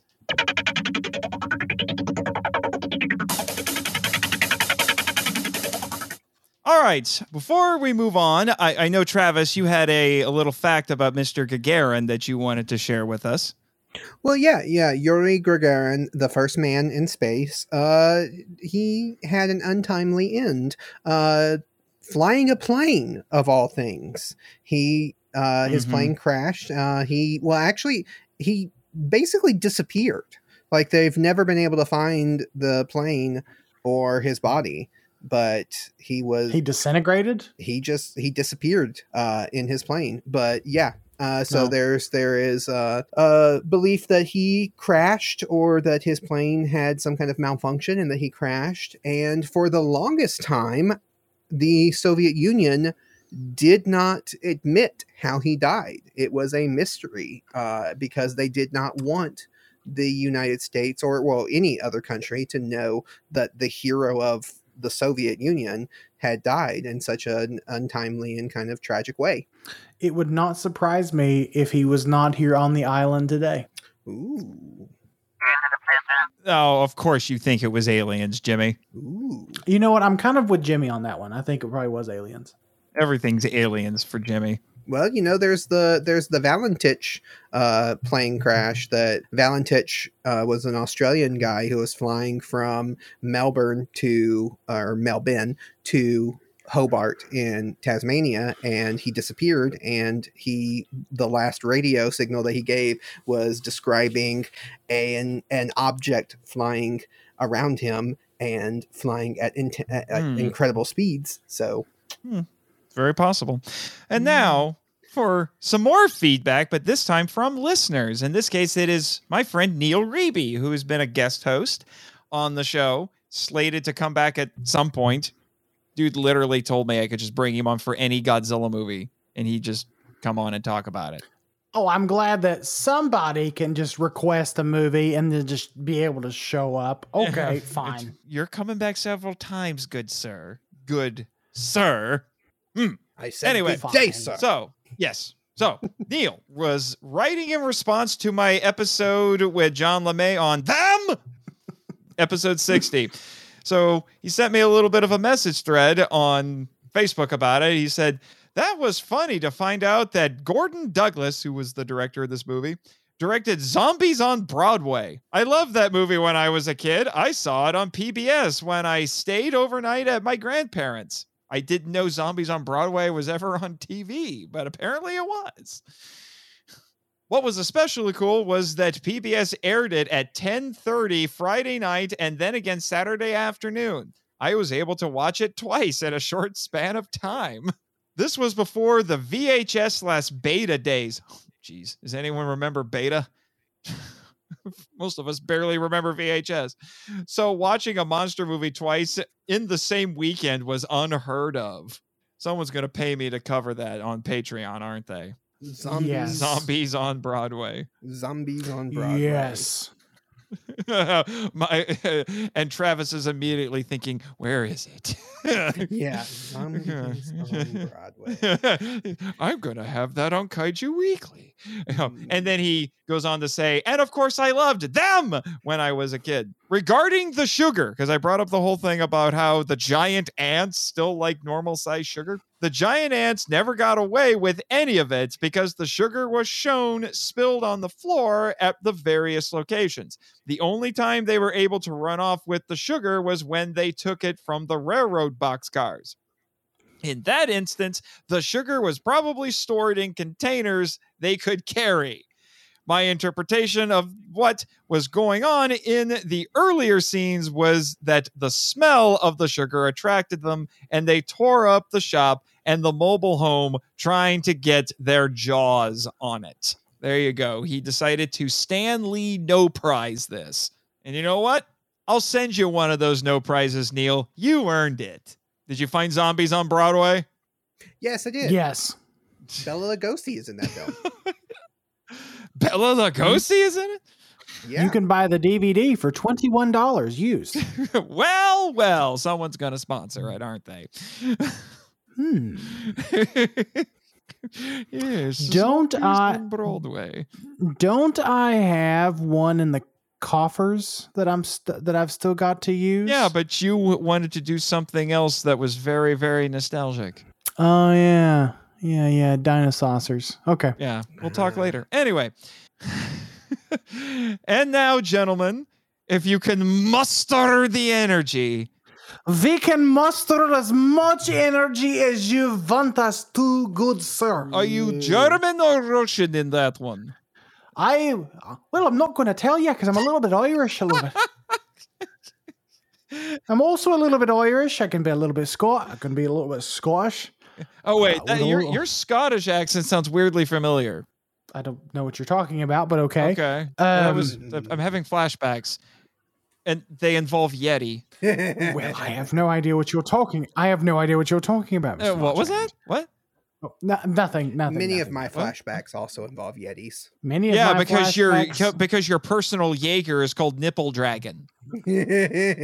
Nipple Dragon. Wait, that has nothing to do with Yetis. That's just a nipple dragon. Sure. Oh, you've seen it? It's a beautiful. Pornographic Mechanicon. That's how you would describe it.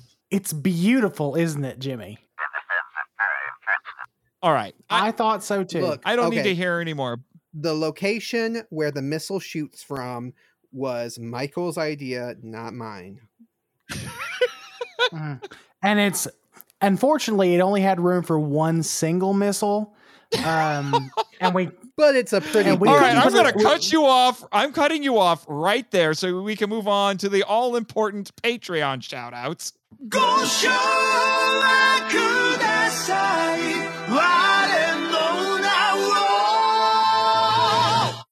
Travis Alexander. It's morphin' time, Michael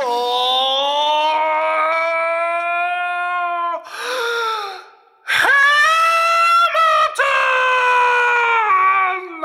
Danny Devana! Bex from Redeemed Otaku! Eli Harris. Chris Cook! It's probably that good old-fashioned boy everyone loves out there. His name is Damon Noy. The Cellcast! Eric Anderson. Hello, Mr. Anderson. Hello, Mr. Ted Williams. Tofu And again, as I scrape the blood out of my ears, I remind all of you that you can get shout-outs like this and other perks by joining MIFV Max on Patreon, starting at just $3 a month. Also, go buy our merch on TeePublic. I need to mention that a little more often. All right. And now, to let everybody know what is coming up in the next few episodes of the Film Vault, we're getting back to Godzilla Redux, redo, however you want to say it, with our friend Danny Boy Damana for Mothra vs. Godzilla from 1964, considered by many to be one of the best of the sequels to the original Godzilla and one of the high points of the Showa era. And then after that, Kaiju continues and gets a little wacky because the next movie we talk about in this series is as big as a battleship. Oh no. Wait, is there going to be a drinking game involved with this? I already know how many times that line is used. 12. That is blackout level, sir. Yep. I think it's 12. It's 11 or 12. I'll double check when we watch. But yes, the giant claw. We had to. How can you talk about American kaiju movies and not talk about the giant claw? I mean, it did just get a nifty new 4K release that I'm assuming is in your Film Vault. Yes. Thanks to Arrow Video. Yes, it is in the Film Vault. But the giant claw is not on the island. He's on the beta site. He's considered too weird to be on the main island. You let the Ymir on this island. You did not let the giant claw. I don't make the decisions. You didn't let Crazy Bernie the bird on this island. I don't make the decisions. You have an Take island it up with the where board. you put the things that you deem as too weird. Like, that's not fair. Like, that's like high school all over again. Well, right. Well, again, I don't make the decisions. And in defense of the decision makers, they made far more questionable calls than that because Shin Godzilla is on racist. Well, it's like the mathlete table in high school. Yeah, it's like where all the mathletes sit. Okay, but I'm just saying they also put Shin Godzilla on the island because I think Shin Godzilla is too weird. But Nathan, that doesn't make any sense. I don't make the decisions. Okay. I don't make the decisions. I just work here. Travis, we're gonna have to stop by Mr. Winter's office on the way home, on the way back. He didn't make the decision either. This was a board decision before he was here. Well, I need to talk to Mr. Winter anyway, sir. Yes. And anyway, joining me for the movie As Big as a Battleship will be Damon Noyes. I was gonna say Big Mama. No, Big Mama Damon. Big Mama Damon. Well, it'd be good. It'll be mighty fine to see old Big Mama Damon back on the podcast. Big Mama Damon. Big Mama Damon. All right. All right. Smokes 12 packs a day. Big Mama Damon. All right. And now we come to quite possibly the most important segment of the podcast, shameless self-promotion. So I'm going to beat both of you to this and say, all y'all need to listen to Henshin Men and to the Power Trip, the spin-off podcast. You really should. And now I'll let you gentlemen talk about that a little bit more if you so choose. Travis, go ahead. My co-hosts in common. Yeah. Travis, go ahead and start us off, please. Thank you. Me and Nathan host the Henshin Men podcast. I forgot what podcast we host together. I almost said Kaiju Weekly. I am tired. We host the Henshin Men podcast where we go into Japanese superheroes, transforming superheroes, and their high-flying and high-kicking adventures, episode by episode. We've been on what's turning out to be an almost 2-year journey of it hasn't even been a year the yet. Original Kamen Rider. It's close. It's close to a year now. It's feeling but like yes, it, yeah. We've been exploring the original Kamen Rider series from the 70s, and we do plan on getting to other tokusatsu and Japanese superhero shows, transforming superhero shows, once we finish with Kamen Rider. And Michael and I both host the Kaiju Weekly podcast, which is a podcast all about exploring the wide world of giant monster movies in a fun setting where we take the movies seriously, but we don't take ourselves too seriously. Obviously, if you have heard any of the things that got edited out of this episode, we do not take ourselves out that seriously. Oh, everyone here on the island heard it all. We covered Star Crash, and you're over here saying that we take the movies seriously. Come on, man. That movie is a masterpiece. Moving on. Yes, we talk a little bit too much about Yeti nipples, and I am extremely enthusiastic about Night of the Lepus. So, And oh, Baragon. yes, our first episode together. yeah. And we also created and are involved in the production of Kaiju Ramen Magazine as part of Kaiju Ramen Media LLC. Kaiju Ramen Magazine is a quarterly magazine that celebrates all the giant monster media and the fans who love it and express their love in creative ways. And so it's just a nice magazine where you can go and find all kinds of great kaiju and giant monster goodness. And my name is Michael. I am the host, along with my good friend, Mr. Marchand, here of The Power Trip, a journey through the Power Rangers franchise, where we go season by season through Power Rangers, and we analyze those more in depth than probably what you would be used to from other Power Rangers podcasts. 3.5 hours. 3.5 hours Make on Time Force. for Time Force. Yeah. So we talk about the Ranger teams, the theme song, the Zords, and we also talk about the thematics in each season. And we try to take more of an academic approach to Power Rangers, to the Power Rangers franchise, because as Nathan and I have explained on that podcast, there is kind of this upswell of there's this trend of, viewing certain pop culture shows as modern day mythology. And that's how we approach Power Rangers. And you can find out more about that podcast and all the other wonderful podcasts that we do and all the other wonderful things that we do at kaijuramamedia.com/podcasts. Yes. So is Kaiju Ramen as big as a battleship? Bigger. Only when it eats too much. Bigger. It is bigger. Kaiju Bigger, you Ramen say. is huge and taking over the world slowly. Of course. Of course. Of course. Of course! Good one, Jimmy. Good one. Did you know M. Bison recorded that live here in the studio for us? I don't believe that. Of course. Yes, but for him, it was only Tuesday. Yes, it was only Tuesday. What was that, Jimmy? Are you kidding me? Guys, we have to see this. Apparently, Mr. Winter found the Emir on his stream. Oh.